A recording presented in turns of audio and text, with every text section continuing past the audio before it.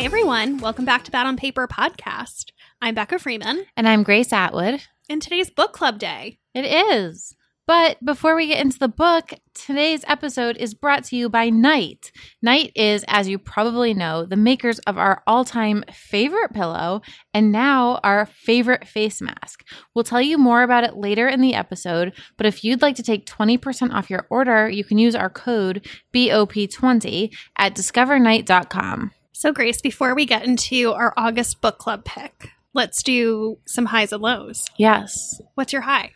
I think my high is I have been working out really consistently this week. I've been doing a lot of walks and stuff, but I haven't me and Melissa have been on a hiatus. And Melissa and I had a falling out. Melissa and I are back together. We're having a great time. We're working out. I've been doing her weekly calendar. I love her workouts. I like that sometimes they're only 20 minutes long. Yesterday I did a 40-minute workout, which 40-minute workout would have been a quick thing pre-pandemic. Now I'm 40 minutes. Oh, that's a long one. I have fallen so out of the routine. I can't remember if I only talked about this in real life or if I talked about this on the podcast, but I think that I'm going to get a SoulCycle bike and rekindle my relationship with SoulCycle. Yeah, I don't know when it's going to be safe to go to SoulCycle again, so I think that's a smart decision. Right. I mean, the biggest consideration for me is that it would junk up my living room because it wouldn't fit in my office. Yeah.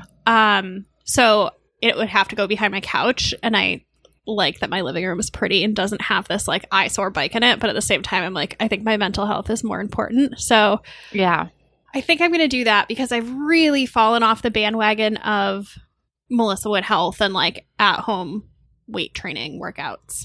I think that's smart. There was I couldn't do it just because of my space. I feel like your layout would be more conducive to it. I got offered a free exercise bike from a brand, and I was so tempted to take it. You should have. No, there's nowhere it would go in the apartment. It would look awful. You should have gotten rid of that bench and put it over there. No. That's Tyrion's bench. Tyrion has enough space in this house. I know, he does. His couch. He does. Yeah, I haven't been on the workout train either.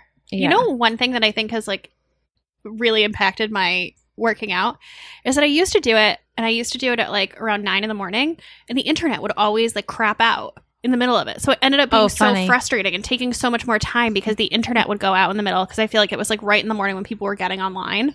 The internet's been so bad lately. So mine's actually been okay. So I don't know, maybe I should just be 2 o'clock is my workout time, some weird time. Yeah. I don't know. I do a different time every time of day. I'm not I'm not that consistent, but I just make sure I always do it. And I think because Melissa's workouts are so short, I'm you can cram it in. You have the time. How about you? So mine is, I feel silly talking about the weather for my high, but it's walking weather again. So it was so hot in New York for 2 weeks, maybe even longer. And I felt trapped in my house because it was too hot to go for long walks. So it's finally nice again. I've been going for such long walks. I actually read this book I reread it as an audiobook to get ready for this episode. So I've been taking 2-hour walks a day listening to the audiobook, and I am so happy. It is crazy how much of a difference it makes for my mental health to go on a long walk every day. That's great. So that is definitely my high. Yes. I didn't have a low, but I think I might have the same problem as your low. What's your low? Nothing works. My computer kept pittering out this week. It just the internet breaks every day, multiple times. I just feel I'm is Mercury in retrograde just with my technology stuff? It's not. Uranus is in retrograde. I don't really believe in any of this. I don't believe in it either. But I know this because I was having the same conversation with other people this week because I have been having such a bad tech week. Everything is broken. Things don't work that should work. Stupid things. Not my computer, not actually the hardware, but I had to download a file and it wouldn't, it was a song and it wouldn't play on my computer. And then I went back and forth 9 million times and they're I don't know what to tell you. It works. And then finally I put it in Slack to other people and I was can somebody else try this? I was I can download it, but it won't play. And then it worked fine for them. And I was everything's broken. Well, Alex just sent me a text. She just wrote, "It's bad outside today. People are weird and crazy. Stay safe, friend."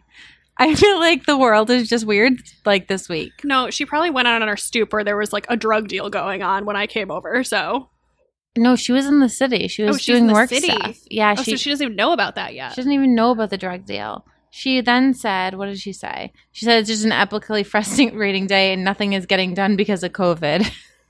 Yikes. Yeah.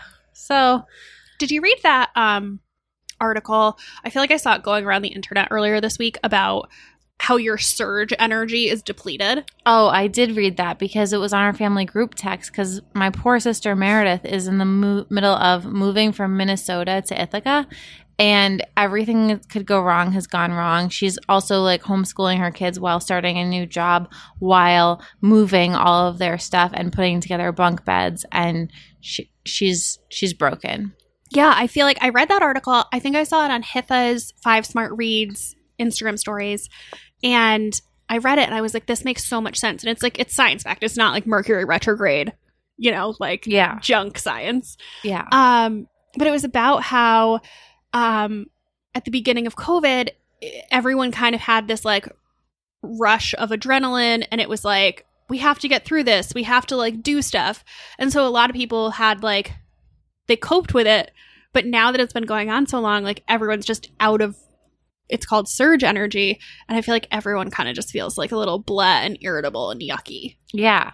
Yeah. I think I was more like that in July. I feel like in August I got like a second wind, but July was bad. I just feel irritated by things more so. Yes. Like the fact that I couldn't download this file is admittedly such a stupid thing, but I was like so irritated about it. And I feel like little things just get to me more now. Oh, totally. Yeah. Yeah. Anyway, shall we get into this book? Yes. But wait, first, should we take a sponsor break? Let's do it. Okay, so we're going to take a quick break to talk about Night, which, as you know, we are obsessed. So we love this pillow. We love the eye mask for sleeping. We love the gold face masks. We're obsessed with their scrunchies. Everything this brand does is great. I swear, every single thing that they make is amazing. I miss using the travel pillow. We haven't gone anywhere in a long time. We haven't. But the brand was founded on using materials that combine efficacy with beauty benefits. So, of course, their new silk face mask is so amazing. I have a lot of face masks, as everyone knows from Instagram, but these are among my most favorites. I'm willing to say that these are my hands down favorite. So, at the beginning of COVID, I feel like I was getting a little bit of maskne from going on long walks with a mask on and just breathing hot air into it. And it was really irritating my skin. And now I'm seeing people talk about their maskne on Instagram, but I'm over here feeling real smug because I totally nipped that in the bud with my night mask. So their face masks are made of 100% silk, which is breathable, still protective, and also skin friendly. So I have 2 of them and I kind of just alternate. They're the only ones I wear these days. They're just so much better than all my other ones. And since we're going to be wearing masks for the foreseeable future, I think it's definitely makes sense to invest in a good one. So we've already covered that this one will not irritate your skin, but it also has these little adjustable ear loops to ensure a snug fit and a nose clip so that you don't fog your sunglasses up with your breath. It's so smart. Also, we like that it's cute. I had to go to an in-person recording when we were doing rom-com pods, and we had to wear masks the whole time. And one of the actresses saw my mask and she was like, "Is that a silk face mask? That is so fucking chic." And she had a British accent and I felt so cool. And like, I was like, it is chic, isn't it? Because like, let's be honest, we care. If you're wearing a mask all the time, I want it to be a good looking one. So these masks come in 6 cute colors. They come in emerald green, pink, tan, black, and gunmetal. And they also just launched a cream one. I want that. I want the cream one too, but the emerald green is my favorite. Lastly, Night is a female-owned small business.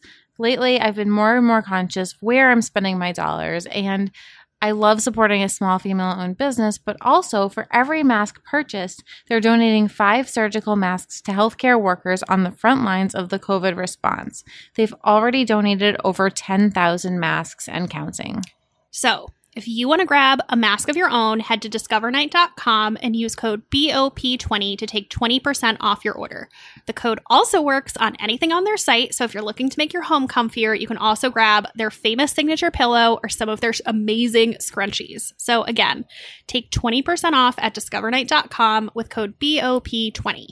All right, let's talk about this book. Before we get into it, and we've said this before, there are some serious triggers with this book, so content warning ahead. There is both sexual and emotional abuse.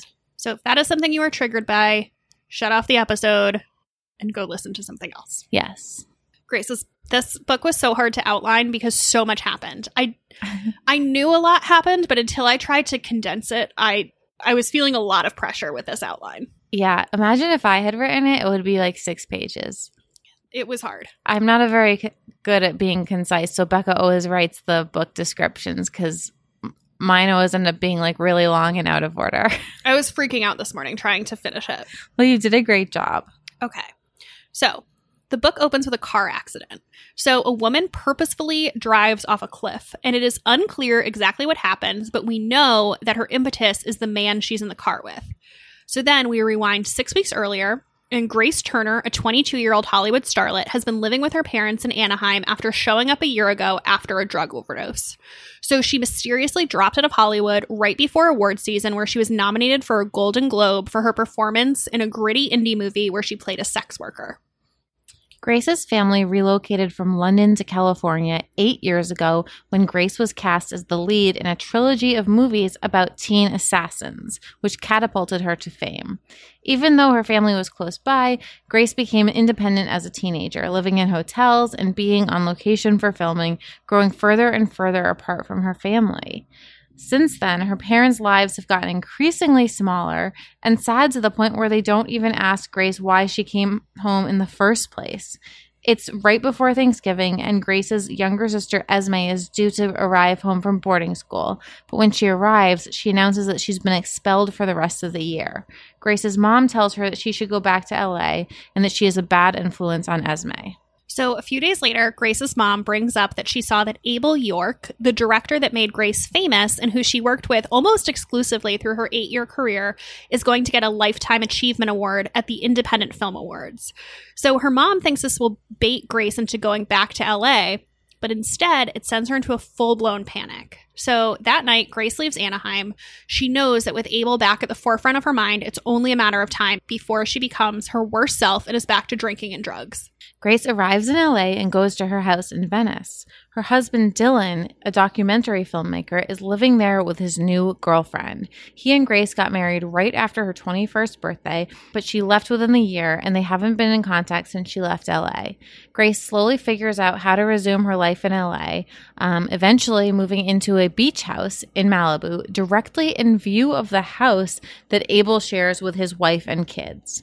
Grace's return also sparks unwanted media speculation about where she's been in her absence and about her current mental state, making her a paparazzi magnet. So we also learned more about Grace's rise to fame. So after she was cast on her first project, she was immediately Abel's favorite and became his muse.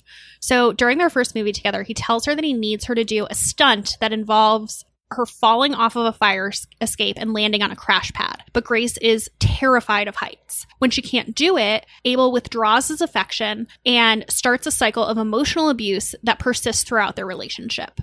Then, on the last day of filming the movie, he forces her to touch him.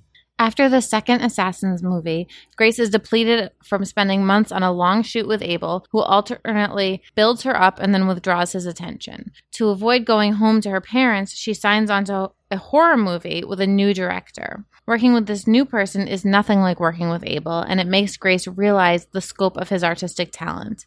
Even before they finish filming, they know the movie is garbage, so Grace agrees to a PR relationship with her co-star to try and salvage the movie. So Elon, who is her co-star and is actually gay, takes her to a Hollywood party for their first date. He immediately ditches her, and at this party, she tries cocaine for the first time. So she sort of thinks that she's made a new friend and a girl at the party, but then she finds her filming her while she's doing coke. So she gets in a huge fight with her date, and she ends up calling Abel to come get her. She thought that things would be so much better away from him, but instead, she's really disillusioned to find that they're actually worse. At the wrap party for the final movie in the trilogy, Abel forces Grace to give him a blowjob. Afterwards, she's horrified, but when she doesn't hear from him, she becomes scared that it means Abel doesn't want to work with her anymore. She moves home to her parents in a panic, but after a few weeks, Abel's wife comes to their house with an apology from Abel.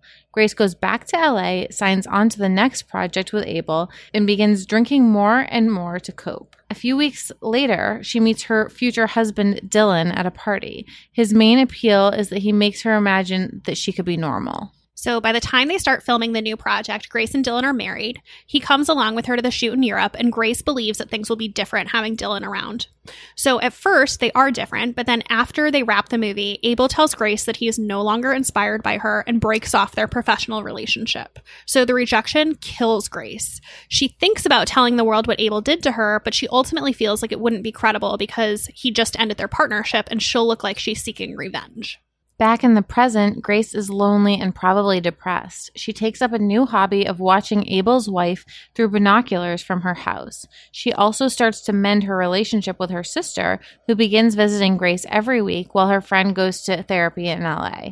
It turns out she's gotten kicked out of school for sending nudes to a boy in her class. Esme had been hooking up with him, but when the boy starts dating someone else, she becomes a pariah, and the nudes she sent to him end up being reposted to social media. She's slut-shamed by her former friends and mercilessly bullied online. So one day, Grace goes up to Abel's house when she thinks that nobody's home, but she runs into his wife, Amelia. So they catch up, and Amelia ends up taking on a motherly role towards Grace, helping her get groceries, helping her to fix a bad dye job that she gave herself, and eventually setting her up with an audition for a role in a movie with Abel's rival. So meanwhile, Abel is away in Utah, finishing reshoots on a movie. And as they grow closer, Amelia suggests that Grace should be the one to present Abel with his Lifetime Achievement Award. So Grace and Esme concoct a revenge plan that Grace should use the occasion to speak out about her abusive relationship with Abel. In the meantime, Grace also exacts a smaller revenge, visibly inserting herself in Amelia's life in a way she thinks will bother Abel. She purposefully gets photographed dropping off Abel's kids at school and does a photo shoot for a magazine article at his house, knowing he will see these things and it will make him uncomfortable. Abel retaliates, punishing his wife by canceling his trip home for Christmas. Amelia shows up at Grace's house, distraught, and asks her if she'll come over for Christmas Eve to help distract her kids from their father's absence. But when Grace arrives on Christmas Eve, there's a party in full swing. Abel came home after all. And at the end of the night, Abel and Amelia have gotten into a huge fight. Abel is drunk and insists that they need to go out to buy more alcohol. Grace offers to drive him, but once they get in the car, Abel starts trying to gaslight her again. And in her rage, she drives off a cliff into the Malibu Canyon, trying to kill them both. But miraculously, they both survive. Grace is healing from her injuries when Amelia shows up at her parents' house. She knows what Abel did to Grace and comes to apologize, telling her they are moving to the East Coast and leaving for good after Abel appears one last time to accept his Lifetime Achievement Award. But Amelia also ends up threatening Grace, telling her that no one will believe her story if she speaks out against Abel, and that it will only tank her career. Further enraged, Grace shows up at the award show unannounced and gives a powerful speech about her abusive past with Abel, exposing an open secret in Hollywood of men in power sexually abusing women. She brings the house down. We fast forward to an epilogue a year later at Grace's birthday dinner. While her life is still far from perfect, she's surrounded by friends and family and no longer isolated and alone. So that's the book we're talking about. What a roller coaster of a book. I didn't realize how plotty it was until I started outlining it, because I thought of this as more an emotional, like, character drama, because so much of what happens in Grace's head and is about her mental state. But there's also a lot of plot. So much plot. So I guess to start off, I want to know how you felt about this book. Is this book in your regular wheelhouse? I feel like this is kind of more of a you book than a me book. I liked it. I feel like maybe sometimes your definition of thriller and my definition of thriller are different. I liked it, but I would have preferred it to be a little more murdery and less psychological. But I liked it. But for what it was, did you? I enjoyed it.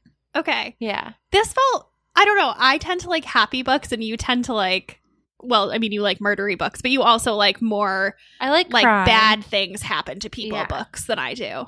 So I didn't feel like this book was in my wheelhouse at all. I generally don't like books about bad things happening to people. But this was your pick. And this was my pick. I really liked this one. I was really surprised by how much I liked it. I remember I sat down to read it. I started on a Friday night and I was kind of like, okay, I'm just going to read, like 50 pages or so. And then I'm going to watch a movie. And like 2 hours later, I was like halfway through it. I was like so sucked in and I was like, I need to know what happens. I think the pop culture element really sucked me in. If it hadn't taken place in Hollywood, I don't know how I would have felt about it. But I really liked the pop culture, like celebrity tabloid angle. You know what this book reminded me of now that I just thought of this? What? So remember that book we read, Famous in Love? Yeah. It was like the bad girls version the of that. The dark version yeah, of the like dark what version. could have happened. Yeah, because they're so similar, like, but not really. So I feel like we've read a lot of New York books, but fewer LA books. I agree. We love a good New York book. We do. How did you feel about the portrayal of LA? I mean, I felt like it was a grim portrayal of LA. Like it was definitely like the bleakest side of it, but I did feel like it was pretty accurate in terms of like the restaurants they were going to, like what was relevant to them, like the references. And it's written by a woman who lives in LA. So, I mean, I think it is like a very current spot on book with regards to LA culture, but it definitely had a pessimistic view.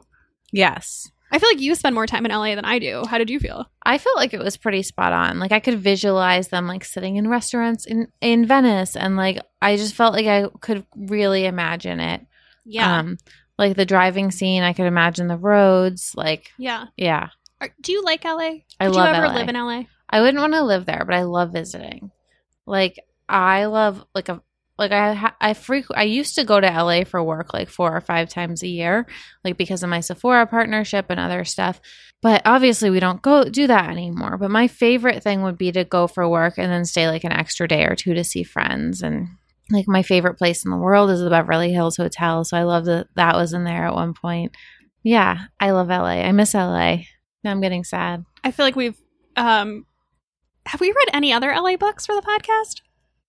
The Jasmine Guillory books are all San Francisco until the new one. Yeah. I don't think so. I don't think so either. I feel like we're giving LA a bad rap by like making this our first like LA ebook. It's so dark. Because it's always a draw for me when a book is a good New York book. Mm-hmm. Yeah. So one thing that I thought was really interesting about this book is that Grace is a super unlikable character. And especially in the beginning, before you kind of start to unravel her and understand why she is the way that she is. Did that affect how you felt about the book? Yes, because I want the character who's named after me to be likable. Oh, so it was about her having the same name as you. Yes. Because I was surprised too that I feel like, not to say that as a general rule, I don't like dislikable people books, but I've read a couple recently during COVID, and it's been like a huge turnoff for me. Yeah, recently. I don't enjoy it, but I didn't mind it with this one, and I think maybe it was because this one was like more fun and fast paced. I didn't like her, but I liked the book. Right, but you also knew from the beginning that something terrible had happened to her, so like she had motive for being terrible versus other characters in books who have less motive and are just terrible people. I would agree with that. I just wish she had a different name. I'm sorry. At least she wasn't Grace Atwood. What was the show where there was a actual Oh my God, Grace that Atwood? show Guilt on Freeform. I don't know if it's still around. I don't think so. I was very upset by that. That's so funny. It was so funny. The other thing that I really liked about this book, and I think made it, I don't know, it was just another layer that I really enjoyed about it, was kind of the juxtaposition of Grace's story versus Esme's story. Yeah. And it was kind of like Grace's story was not fantastical in that it couldn't happen because it absolutely could, but I'm not a celebrity. It didn't feel to me as if it was something that was like my life. It felt like something that was very like you would read about. Mm-hmm. Whereas Esme's was a different side of the same coin of like sexual assault and emotional abuse, but it was much more high school, real life, could totally happen to any regular person. Totally. And so I thought having both sides of that, the more Like the famous person and the regular person. Yeah, exactly. Versions. I think it made the book so much more, I don't know, it just grounded it a lot more than having it be this like totally fantastical, ripped from the headlines thing. Yeah, I would agree with that. I felt terrible for Esme. I know, me too. I can't imagine. I mean, her story that we kind of touched on in the plot summary was that basically she was at this like very elite boarding school. She was hooking up with a guy. He asked her to send him nudes and she did. And then he started dating her best friend.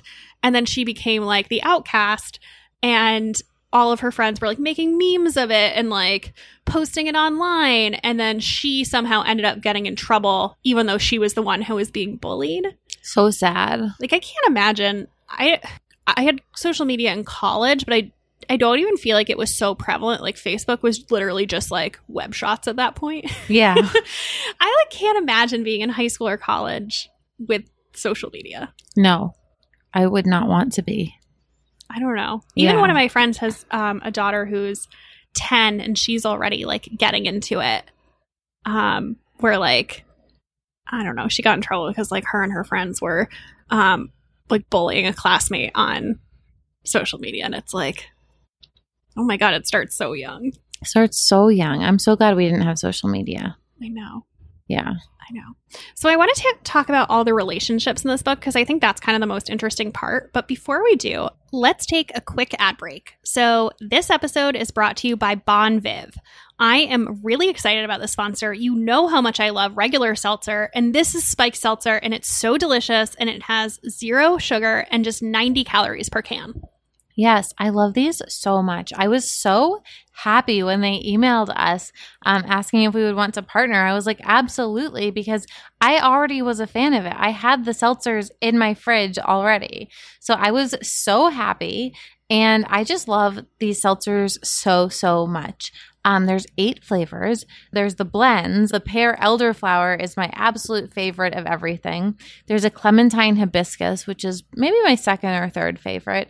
There's a pineapple coconut, and there's a more classic lemon lime. And there's also the classic flavors. So there's cranberry, black cherry, mango, and grapefruit. They're all super light, refreshing, and they taste great. I am obsessed with the cranberry one. I've never seen a cranberry spiked seltzer before, and I am very into it as something a little bit different, but it's also like a good, nice, tart. It's not too sweet. Yeah, I feel like it's like a Cape Codder in a can. Yeah. It's like the Cape Cod person inside of me that appeals to me. Again, and my favorite is the pear elderflower, but they're all good. I had the grapefruit one last night, and it was so delicious and refreshing. It kind of reminded me a little bit of a Paloma.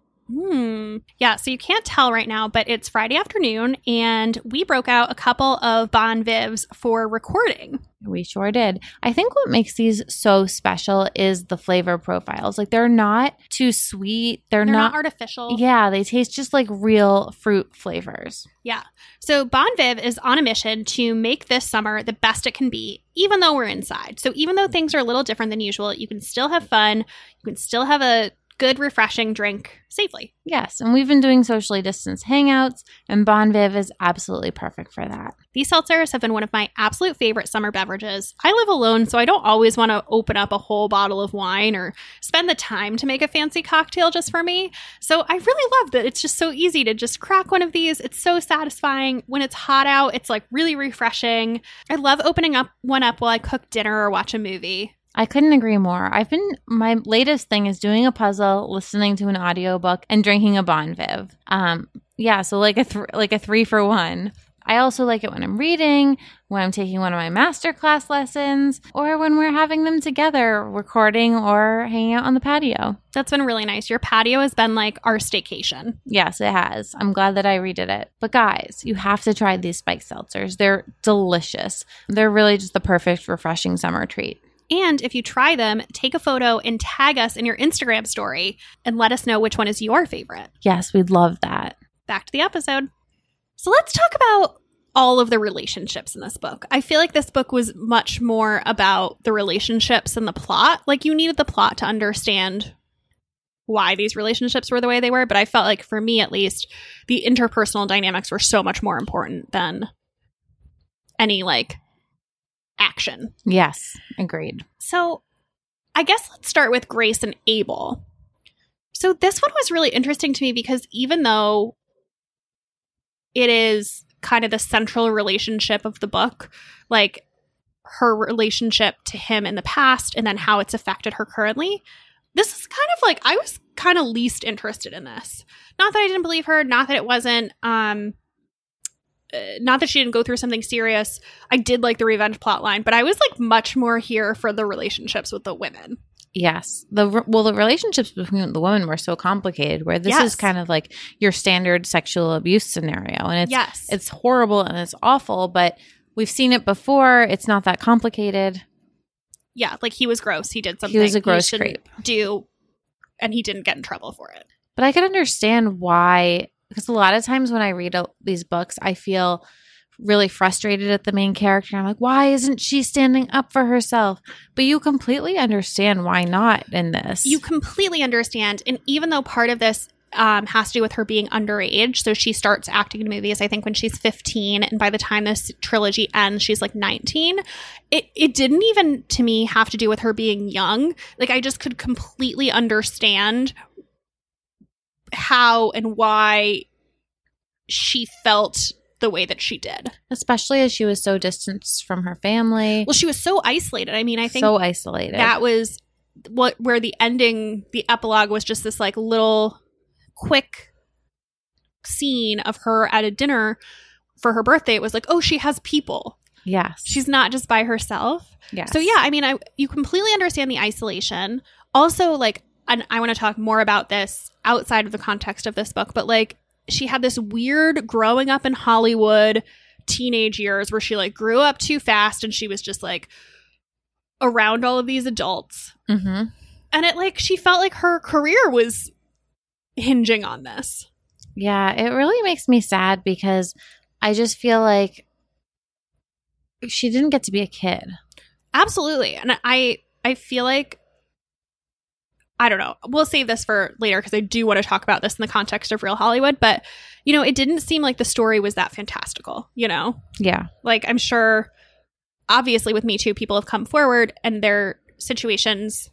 I mean, none of this isn't like a thinly veiled portrayal of like real events. Actually, this book was written before Me Too. Did you know that? I didn't know that. There was an author's note at the end that she started writing this book in February of 2017 before the first Me Too allegations came out. So, you know, it wasn't necessarily, I'm sure they influenced those because I think it was probably still being edited during that, but it wasn't necessarily a fictionalized version of that because it hadn't happened yet. Yeah. Yeah. Interesting. I also thought with Abel, I could not relate, but I could just understand so viscerally why she didn't feel like she could come forward. Mm-hmm. Like, she talks about, for one, Abel doesn't look like a monster. He was like a good looking guy who I think he'd been an actor in his past. And he was like very attractive. He was like very well regarded in Hollywood. So it was like something that you wouldn't want to believe it. Yeah. About. And he's like, I feel like he was kind of like, I don't know, like a Tom Hanks type to the public. Like, he was very beloved. He had this great wife and these beautiful kids. Yeah. So it wasn't like he was like a creepy single older man. Right. And then the other thing that she grappled with a lot in the book that I really felt for was how she felt like speaking out could make her life worse rather than better. Like, even though she would free herself, it would be out there. Even though he would get what was coming to him potentially, mm-hmm. She was like, it would submit her for speculation. It would make it harder for her to get work. Like, it would have all these negative repercussions for her. And so it was something that had to be weighed, where it wasn't just like a cut and dry, like, he did something wrong, I should come forward so that I get justice. And yeah, I really loved, there was this kind of interwoven storyline with her and Esme, where it was clear that like Esme was, I think she was like 16, and she still believed in like very cut and dry, like good and evil. And Grace was like, oh no, sweetie, like, yeah, it's much more complicated than that. And I feel like Grace was dealing with that side of it, where it wasn't just like, he did something wrong, I should come forward and then he'll get punished. Like, she was dealing with a much more gray and realistic portrayal of like how this would impact her life. Agree. Yeah. I also thought it was really interesting that she didn't find her power until she like kind of had nothing left to lose. Yeah. Like, she had this like false start where she ended up leaving Hollywood once and went back pretty quickly. And it wasn't until she was like truly at her rock bottom where she was like, well, fuck it. And like there was this moment, and it really stood out to me the second time I read the book because I knew it was going to happen, where like she flips from like depression to anger, and she's like, I'm going to fuck shit up. Yeah. And I understood it, but I thought it was like a really interesting character arc where she was like, I guess, somewhat living under the weight of all of this. And she was just like really down and depressed, which is totally justified. And then she like snapped and she was like, oh, like it doesn't matter if I look bad if like the paparazzi have terrible photos of me, or it doesn't matter like what happens. Like I'm not employed. Like she was so. It was just so bad already that it didn't even matter. Right. Like things couldn't get worse. Right. Yeah. And like that turning point for her was like ultimately, I don't want to say positive, but like it didn't feel that way. Like even emotionally for her, I'm sure it didn't feel like she was like, oh, like this is great. But it like from as an outsider, it was like, oh yeah, get mad, get even. I don't know. So the relationship that I really want to talk about that I thought was the most interesting was Grace's relationship with Abel's wife, Amelia. Yeah. Like how much do you think Amelia knew? Well, that's what I was kind of grappling with. Was she just like this sweet angelic woman who didn't know anything, or was she kind of in on it and wanted to like help fix her because she felt bad? Yeah, there were kind of a bunch of different options where it was like at one point I was like, oh, she's helping Grace because she recognizes herself in Grace because Abel has also done this emotionally abused her, if not sexually abused her. And like she's in the same cycle of him like withdrawing his affection. And so I was like, oh, maybe that's it. And then at one point it seemed like she was an accomplice when she like came to the house and like got her back for Abel. She was like doing his dirty work, or even at the end, like, and I guess that's where it really ended up. But I still kind of like don't want to believe it. I don't know. Because she really helped her make that comeback. Right. But like how I feel like she felt guilty. And yeah, that's the last one is like she promised Grace's parents before she signed on to the movies that she would watch out for her. And then she really didn't. And it sounded like maybe she had some postnatal depression and was like dealing with other things because she was pregnant at the time when Grace signed on to the movies and then had twin daughters who were young. And so she like was like, I'll watch out for her, and then didn't. Yeah, I was dying for the second half of the book to like figure out what she knew. Yes. And like what it kind of to your point, like did Abel do this stuff to her too? I don't know. Because at some points it seemed like she was acting in Abel's interest. Like obviously when she comes to Grace's parents' house and gets her to come back to Hollywood, that helped Abel. But then there were other points where she was directly acting against his interest, where she helped Grace get an audition for this movie that she knew that Abel was upset about because it was his like rival's new movie and was getting all this buzz. So she was inconsistent in terms of like whose favor she was acting in. I know. It also made me really sad outside of her relationship with Amelia, just like Amelia kind of came in as a surrogate mother, but like how helpless Grace was. Like she was living in that sad house and she like didn't have food. Cups. Yeah, she didn't have cups. Like she didn't have anything. And she just like, or she like doesn't have a cell phone and she like goes to a gas station. She's like, can I get a cell phone? They're like, we don't have cell phones here. Like she just seemed like so helpless. So lost because she's so used to like this life as a pampered starlet where everything is just given to her. Yeah. So on the one hand, like I feel like she really needed Amelia to like figure out how to function.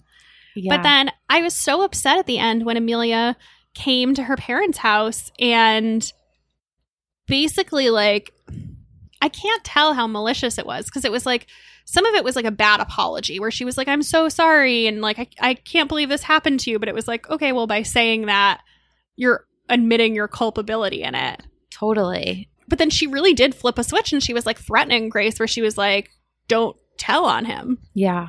But I don't know why she wanted to stay with him. I know. Knowing what she knew. I know. Because it wasn't clear until the Christmas party that she knew anything. Yes. And so if she didn't know and she was burying her head in the sand, like, I think she said something at one point about him having affairs. So she like maybe knew that he was unfaithful, but like didn't know the scope of. Yeah, and that part where she was like, I have a nice life. I stay out of his business, this and that. Right. Like, that was really sad to me. Right. But then when she knew at the end that he had definitively Abused her. Abused Grace while she was, and additionally while she was underage in general on the one hand, and then just also while she was underage. It was like, why are you staying with him? Yeah, I know. I also thought, this is what I wanted to say earlier. When she asks Grace, were you ever in love with my husband? Like, clearly Abel had been saying something totally different to her and like been like, oh yeah, she's in love with me, this and that. So I kind of wonder like what Abel was telling her all along. Absolutely. And it was interesting in my second read. So this plot line doesn't even really come into play until the second half of the book. So the first half of the book is way more about like what happened to Grace, but then the Amelia stuff really is like only the second half. And I feel like that for me was like the point where I was fully addicted to this book. Mm-hmm. That's where I started to really like it too. Because I liked it before that. I was like, oh yeah, I want to know what happened to this girl. I want to know what happened to her in the past. But then when she got involved with the wife, I was like, I need to know. Yeah. Yeah. What about her relationship with Dylan? It was sad. I mean, don't get married at age 21. But I understand why, because these kids don't get to be kids and they like have to grow up so fast. That's what I was going to say. Is I was like, it was sad, but it felt I've seen so many celebrities do this that I kind of like, I'm like, well. Yeah, it's believable. Yeah. Yeah. And it was so sad because it was built on this like shoddy foundation of her wanting to be with him to feel normal, and that he was so like unjaded and optimistic that she was like, she wanted to be the person that she was with him, and that like broke my heart. Yes, and it really broke my heart when she tried to tell him what had been happening and he shut her down. But then we find out later that he was going to tell her that he was cheating on her. Well, he wasn't cheated. He had cheated. He had just come home, and there was like a misunderstanding. Yeah, I don't think he was shutting down for the reasons that she thought that he was shutting down. Well, again, going back to don't get married at 21, like they obviously had really poor communication. Yes. And you could kind of see it coming a mile away that it was like, oh no, this isn't going to work. Yeah. I don't know. But then it didn't seem like he was so perfect either. Like she painted him in her head to be this like perfect, guileless, angelic guy. But then he also was like attracted to darkness, because I didn't even cover this. But then Grace, there's like a part of the book where Grace goes out clubbing with his new girlfriend. That friendship was strange. The friendship was super strange, but then it turns out the girl has like a raging eating disorder and like all of these issues with like her self-esteem. And it was like Dylan's kind of gravitating towards these women who are in some way not, I guess, broken, and that he's like collecting them, you know? Yeah, it's like a collection of broken women. I know. So it didn't feel like he was totally not culpable in this either. Yeah. Oh. I couldn't decide where I netted out. Did you want him and Grace to get back together or no? I'm a romantic. I wanted them to get back together. I couldn't tell. I mean, he did seem like a good guy, and it was like, okay, if you fix your communication and everything's out in the open, maybe. But I kind of wanted her to like move past him and like find somebody totally new. Yeah, I could have gone with it either way. I like a happy love story at the end. Yeah. And I wasn't upset that there was ambiguity, that we didn't know either way, and I was okay with that. Yeah, agree. Because I think if they'd gotten back together, I might have felt sad, but if she had totally left him, I think I would also feel sad. I feel like it was a no-win. Yeah, you're right. Yeah. What about Esme?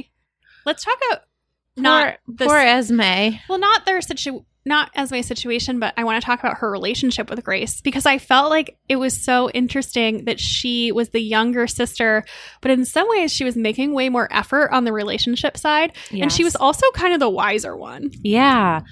I thought it was really sweet how she kind of was the one putting in the work to rehabilitate their relationship. She also was just like very, not self-aware, but she did have some awareness, where she had this line that I wrote down. I loved this line. Where she says, celebrities stay frozen at the age they first become famous. Yeah. So she's kind of like excusing Grace's behavior, that she's like, well, you're the older sister, but you got famous at 15, so you're actually just stuck at 15. Yeah. I mean, makes a lot of sense. I know.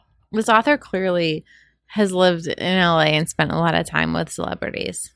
Maybe. I don't know. Yeah, I mean, I don't know. Because I just thought there were so many like clever, astute observations. There are, but I also feel somewhat guilty where it's like, are we projecting this as people who don't know? True. Versus, I don't know. True. I mean, I obviously have a lot to say in terms of compare and contrast with Jessica Simpson's audiobook, because I feel like that was just like such a raw, honest portrayal of growing up in Hollywood. And I feel like that's like such a good reference point to this book. Yes, agree. But outside of that, I think, the other thing about this Grace's story was that it was like before she left Hollywood, she was like so unknowable. She had this like raging drug problem, but it was like an open secret, but she was never in the tabloids or anything. So it's also like you don't know what's going on behind the scenes. Like there's this whole machine that's meant to portray people the way that they want to be portrayed. Yeah. I don't know. How did you feel about Esme's revenge plot? I liked it. I thought she was just so crafty.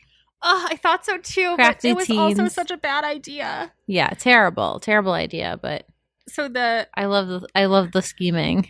I know. So basically they craft a dual revenge plot where Grace's revenge is going to be that she goes to the award show to introduce Abel and she ends up talking about their abusive past. And then Esme's revenge is going to be that she sets up a video camera and lures this guy who wronged her into a bedroom to hook up, that she wants to get back together, and he's naked, get him naked, and then like take the naked photos of him and like turn it around on him. But then it gets turned around on her, that like all the girls are actually in the room waiting for her and they jump out and she doesn't even get to her plan. Yeah. I thought it was clever though. I liked the scheming. I know, but it was such a bad idea. Yeah. I feel like Grace got hers. Like Yeah, I wanted Esme to get hers. Me too. Yeah. Me too. Yeah. So that was sad. What about Grace's relationship with herself? I gotta tell you, I would love to hear from somebody who is a therapist. To the stars? No, just in general. Just like anyone who is a psychologist, what their thoughts were on Grace's mental state. Oh, maybe we've got some therapists as listeners that are in the Facebook group. Yeah, if you read this book and you're a therapist, I would love to hear your diagnoses on Grace, because she had such a complicated inner relationship going on too. Yeah, and she had all these people in her life like doing everything for her and like serving her every need, making sure she had cups and cooking for her and cleaning up after her, but no one to confide in. I think that is kind of true, like the isolation of being very famous, where it was like, this is such a weird comparison, but I remember a couple years ago, The Rock had this like Instagram about how thrilled he was to go out to a restaurant because he could never eat in restaurants because it just was like such a scene. And he like, I don't know if it was his wife's birthday or his birthday or something, but they like closed down a restaurant. It was like a casual restaurant in Hawaii. And just like his post about how meaningful it was to eat in a restaurant, you're like, oh yeah, you only think about the good parts, but I mean, like as an individual, I'm sure it would be super isolating to be this like super A-list celebrity. Yeah, you can't go to a restaurant without causing a total shit show. Right, and so you end up needing to have people do things for you because like Taylor can't Swift go grocery can't go shopping. to Best Buy. No, yeah. So, and then if you never get a chance to grow up and know how to do those things, and then you're like, because you're a child star, and then you're an adult, and you never learn. Well, I feel like there's a lot of debate about that in the Britney Spears type thing, where it was like, because she's in a conservatorship, and it was like, does she need to be conserved because she is a danger to herself? Or like, I guess you could also make the case that because she's been conserved so long, it's like, can she exist effectively outside of a conservatorship? Yeah. You know? Totally. I don't know. Okay. So let's also talk about kind of one of the biggest plot points was Grace decided to drive off a cliff, literally. That was wild. And that was why I'm just so interested in her mental state, because it was like she was kind of in this like total fuck it mode where she was like, I'll throw it all away. Yeah. And it's interesting because there was a parallel. Do you remember the movie that she was auditioning to be in? And the plot of the movie is it's like this like space romance thing. And it sounds super cheesy, but at the end, the female ruler of the galaxy destroys everything because everyone has become too corrupt. And I feel like there was like some parallel to Grace where she was like, I don't care if I take myself out with Abel. Like, I just want to see him hurt. Yeah. I don't know. I didn't mind it. Like, even though it was so fantastical and like such a crazy thing, I didn't mind A, that she drove off the cliff, or B, that she survived. Yeah, I didn't either. It was crazy, but it was also well explained in the book where I guess there was like other accidents that had happened there. I don't know if they were real or fictional, but that other people had survived, where I didn't get hung up on it, even though I was like, oh wow, you drove off a cliff and you're fine. Yeah, I know. So I don't know. Were you surprised that she decided to go to the award show and out Abel? Because it was kind of a running debate through the book. I was not surprised. I was pretty sure that was going to happen. I felt was like surprised. it was the only way to wind down the book. I was surprised. I was happy, but I was surprised. What did you see happening? I saw her just going on to be in this movie and like going on to build a more successful career without him and take a quiet revenge that she could be at the top of her game. Oh, I kind of knew something bad was going to happen. I mean, yeah, in the book world, but I guess I wasn't, I don't know. It did surprise me that she ended up doing it. And not in a good or bad way, just, yeah, I could have seen it going a different way. Yeah. All right.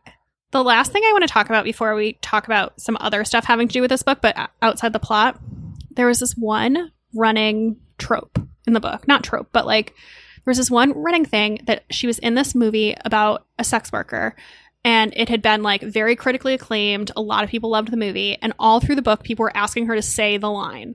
Yeah, what was it? That you never know. Yeah, I know, but it was like, what is it? And when I reread the book, I was like, oh, maybe I just missed it. And then at the very end, like one of the last things, Dylan's like, now would be the perfect time to say the line. Like, don't you think you should say the line? And she's like, I don't think I've earned never having to say the line again. I'm like, what is the line? Yeah, I know. It didn't ruin the book for me or anything, but I was like, tell me what it is. Pissed you off a little? Pissed me off a little. Yeah. Yeah. Also, as a writer, after all of that, she's probably like, I can't come up with a line that like is worthy of all of like how much it's been built up. I know. I bet. So it's like, yeah. Guess I got to go for a cop out. Yeah, it was a little bit of a cop out. What could the line be? Yeah. So the other thing I wanted to talk about with this book is just like more broadly. So I feel like this is part of a canon of books about like women entering men's worlds and getting bad things happening to them. Yeah. It's kind of like a genre of books. And I was thinking specifically of one parallel being the Whisper Network, which I never read like. that.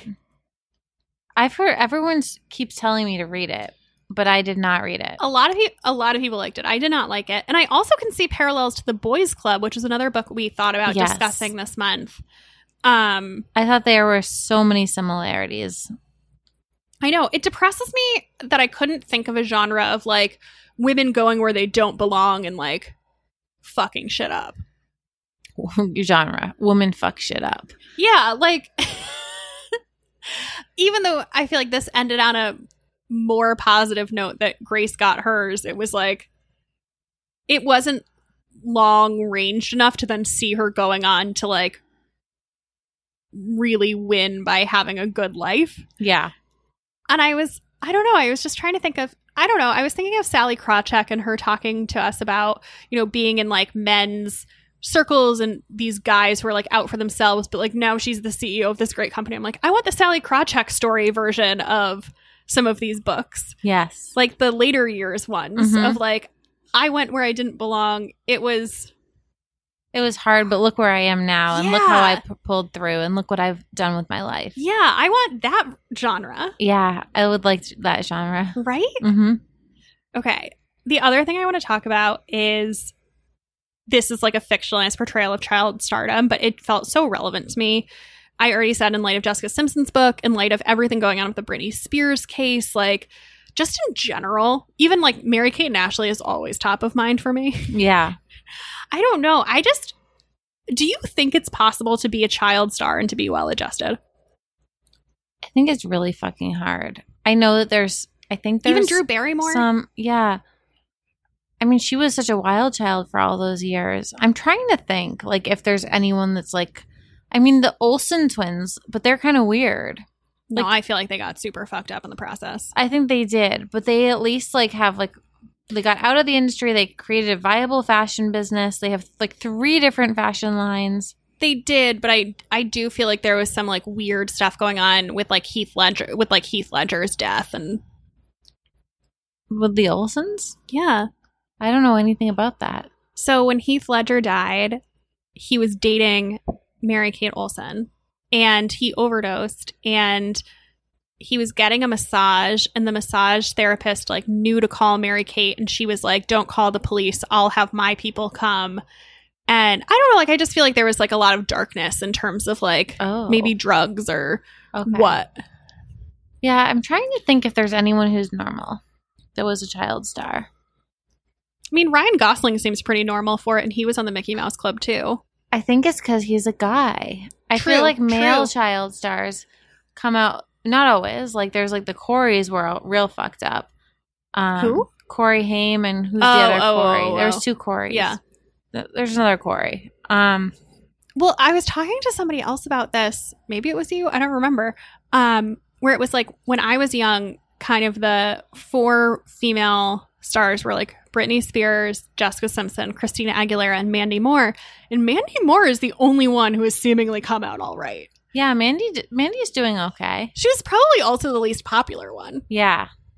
But Mandy's a good example of one that is doing all right now. Yeah. Yeah, but she also was like not very successful until This Is Us. She like had like a real dark spot in her career. That's true. Where I watched maybe she was like going to high school and being a normal girl. Maybe. I don't know. Or like Natalie Portman went to Harvard and like had a nice life. But what was she in when she was a kid? Wasn't she opposite Brad Pitt in that vampire movie? Oh, I don't remember. I don't remember. She was in stuff when she was young. Okay. But she was more of like a child actor, not like a star that had like I can't even quite describe what the difference is to me, but like people who are famous to people their own age versus people who are just like in things and relevant actors. Yeah. You know? Mm-hmm. Because I feel like there's also an element of the fame doing something to you. Totally. Versus I don't know how famous Natalie Portman felt if she was in like Interview with the Vampire. True. I don't know. The other thing that really stuck out was food issues in this. Mm-hmm. And I feel like also from reading Jessica Simpson's memoir and following Britney Spears on Instagram, who always wants to be skinny as a needle, seems like pervasive as well. Like there's a whole plot line in the beginning about how Grace comes back to Hollywood and she's gained 10 pounds and how like everyone treats it like it's the end of the world. And she goes to brunch and she orders an egg sandwich and like her dining companion is horrified. Yes, I know. Like they were acting like it was the end of the world and what she was probably like a size 2 or 4. Right.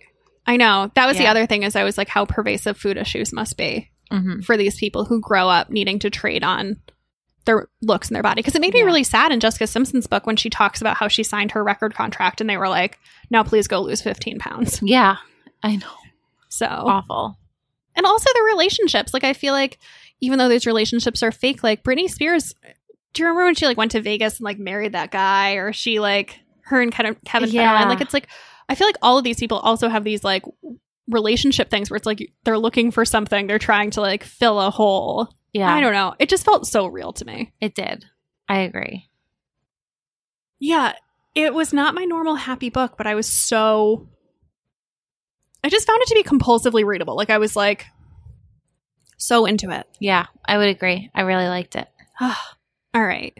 Yeah. Should we get out of this and get into some end matter? Yes, let's do it. Okay. What about Instagram? Okay. Instagram. So you are responsible for my Instagram obsession. So you sent me this brand like a month ago, and it's called Mr. Zimi. MisterZimi. Oh, yeah. And you sent me this brand. And you were like, I feel like you would like this. And I do. I started following them. And like once a week, I will like see one of their Instagrams come up and I'll be like, I want that. And it's a clothing brand. But the problem is that it's based in Australia. And do you remember when I got totally burned by buying from that other brand that I really liked? And then I Yes. tried to return it and it was like $150 to return it. Yeah. So I'm like, I've learned my lesson, kind of. Yeah. But if anyone has experience buying from them and like can tell me how sizing runs and how the quality is and like wants to convince me to buy from them, I am convincible. Okay. But they're my Instagram obsession. Yeah, their stuff is very cute. What's yours? Mine is a bookstagrammer. Her name is Sarah, and her handle is Bookish and Black. Oh, I've never heard of her. And I'm hosting this influencer event. When this goes live, I'll already have hosted it. And one of the girls who I invited said, "Oh, you should invite Sarah from Bookish and Black." And I wasn't familiar with her handle yet. And so I started following her, and I love her account. She's got great book recommendations. We've read a lot of the same books. I was just going to say, I can already tell from a quick scan that we have similar reading tastes. Yeah, like she's got Clap When You Land and The Vanishing Half and One to Watch and like a lot of the books that we love, but also a lot of really good books by Black authors. And so I feel like I am getting a lot of recs from her. Okay. I followed her too. I'm interested. Yeah. What about on the non-Instagram obsession side? I am obsessed with this company called Shaker and Spoon. And this originated as a blogger gift. Milagro Tequila reached out to me and was like, "We want to send you like a cocktail making kit and some tequila." And I was like, this is 10 years of blogging. This is the first time a tequila brand has offered to gift me. And I mean, tequila is like my favorite thing to drink. So I was very excited. And what it is it's this like mixology kit, and it comes with, I want to say 4 different recipes and like all the little extras to make it. So I made this drink and it needed like orange oil, but it came with like a little spritzer bottle of orange oil, and everything's perfectly portioned out. Like, you know, there was like an Italian soda that you need. So it comes with all these fancy ingredients that would be hard to source. Cause like I went to then recreate it, and I was like trying to buy all the ingredients on Amazon, and I was going to spend like $70 on all the stuff to make this cocktail. So the box just like includes it all in there. And I just like that they give you great recipes, and the box doesn't come with any of the alcohol you need, just the mixers, which mixers can be kind of hard to track down for like fancy cocktails. Yeah. So I just think it's such a cool idea. That's fun. Yeah. What about you? So I feel like the sorority house is having a very big H&M moment. Yeah, we're all loving H&M. I haven't bought anything from H&M in legit probably 7 years. Funny. And we saw Alex out. She lives in our house, but we saw her at a restaurant with other people, and she was wearing this super cute dress, and we were like, "Where is it from?" And it was H&M. And then she was also telling me that she's really into H&M's bike shorts. So I the other night I placed a big H&M order, and I was kind of in the back of my head, like I was like, this will probably not work, but like, why not? I got my order, and I got like 3 out of 5 dresses that I got. I was like, oh, I really like these. And I mean, it's fast fashion, and I can't speak, it's probably not very ethical, but for like $30 dresses, I was like, this stuff's cute. Yeah, there's a lot of cute stuff right now. And it felt decent quality. One of my favorite nightgown dresses is H&M. And Alex also had this super cute leopard dress on, and that's H&M. Oh, I didn't know that. Yeah. When we saw her the other night? Yeah.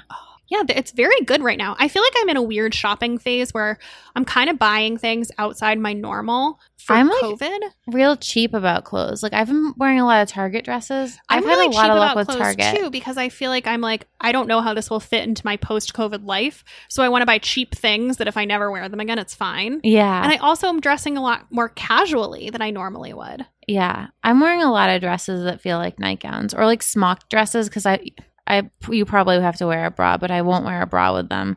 And then I just feel like even more comfortable. But anyway, H&M for dresses right now, like, huge thumbs up for me. Yeah, I'm really big into their clothes. All the smock dresses, all the nightgown dresses. If you want to go on the dark side and wear bike shorts. I actually didn't like the bike shorts that much. Oh, can I just tell you, I'm not getting bike shorts just out of pure stubbornness. A reader messaged me and was like, by the way, I saw that you hate bike shorts. Like, here's some options you might really like. And I was like, no, you don't understand. Like, those are cute. It's become a moral thing. It's a moral thing. Like, I cannot ethically wear bike shorts because I have talked so much shit about them. I can't wait till you wear bike shorts. Tory Burch, though, had the cutest set. It's a sports bra and then matching bike shorts. And it's like indigo blue with like... I can't wait till you cave. I'm not going to do it. I'm not going to do it. Maybe I'll get you some for your birthday. And it's tie-dye. Do not get me bike shorts. I'll get you the Tory set, and then you'll have to like hang it in your closet and be like, do I wear it? If you get me bike shorts, I'm going to get you self-tanner. I bought self-tanner. I just haven't used it because I'm already really tan. You are tan. What about... I'm just thinking of presents you wouldn't want. It's not that I wouldn't want it. It just wouldn't do me much good right now. Yeah. No, I'm going to get you a spray tan visit. That's what I'm going to get you. So you would never go. No, I wouldn't. What about on the reading front? On the reading front, what did I read this week? I read The Changeling by Victor LaValle, so I'm moderating this panel for Random House. It's actually tonight, you guys, so you should all come listen. I'll put the link in my Instagram. But it's a panel with 4 different authors, and one of them is Victor LaValle. So I'm trying to read all of their books before the panel. Clearly, I do not know who Victor LaValle is, because if you had asked me, I would have said he was a Frenchman who lived in the 1800s. So, well, he's still alive, and he wrote a book a couple years ago called The Changeling, which, remember when we were joking that Tyrion was a changeling? No, I know what it is. I just thought that it was written in the 1800s. No, well, this book is fucking creepy. It's like the weirdest book I've ever read. I am going to interview him tonight, and I don't know what I'm going to say. You're just going to be like, why are you such a creep, Victor? No, it's a beautifully written book. Are you a ghost? It's been on all the like lists of notable books, but it's really weird. Well, maybe he's a ghost from the 1800s, and that's why it's so weird. So I read that, and then I'm about 60% through Majesty by Catherine McGee. It's so good. Wait, can we tell the people? Yeah, you got to tell the people last month. I want to tell the people. Okay. Next month, our book club pick is Majesty by Catherine McGee, which is the second book in the American Royals series. And last year when we read American Royals, it was definitely one of our most popular book clubs ever. The sequel is so good. What happens is absolutely not what I thought was going to happen. It threw me for such a loop in such a good way. Yeah, so good. If you haven't read the first one, I think there's 2 books out, and there's, I think, 3 books in the series, and one of them hasn't come out yet. I think you should definitely, it's worth going back to the first one. They're so, so good. It's about what if the U.S. had a royal family instead of a democracy. So George Washington became the first king instead of the first president, and then his descendants in present day are the rulers of America. So good. It's so good. Yeah. So that's one of the things that I read. I read it in like 2 days. I loved it. Loved it. I couldn't put it down. It was so, so good and so addictive and satisfying. And then I also started this book that I am obsessed with called You Had Me at Ola by Alexis Daria. And it's a romance set on the set of a telenovela, like a modern telenovela, like something for Netflix. And it's a romance between the 2 lead actors in it. And it's kind of, I would equate it to a Jasmine Guillory book in that there are parts that are very steamy. So it is a very sexy book, but it's also like the characters and the plot outside of the romance part is also really, really good. They sent me that, and I'm really excited to read it. It's so good. I started it last night, and I'm like 250 pages in. Oh my God, I love a book like that. It was so, so good. I really like all the characters. And it's like just a fun plot that I haven't read anything like before. Yeah. So I'm looking forward to that one. I'm really enjoying that. I guess this is our plea to go pick up Majesty. It comes out September 1st. Oh my God, it's so good. Read it along with us, and we will be talking about it the last Wednesday in September. We sure will. If you're a therapist, please come to the Facebook group and tell me your diagnosis of Grace, the character, not Grace Atwood, my co-host. Yes, and follow us. We're on Instagram at Bad on Paper Podcast. I'm on Instagram at Grace Atwood, and I blog every day at thestripe.com. And I'm on Instagram at Becca M. Freeman. I have another podcast called Romcom Pods, and if you haven't listened to the first season, go do that. All right. Bye, guys. See you next week.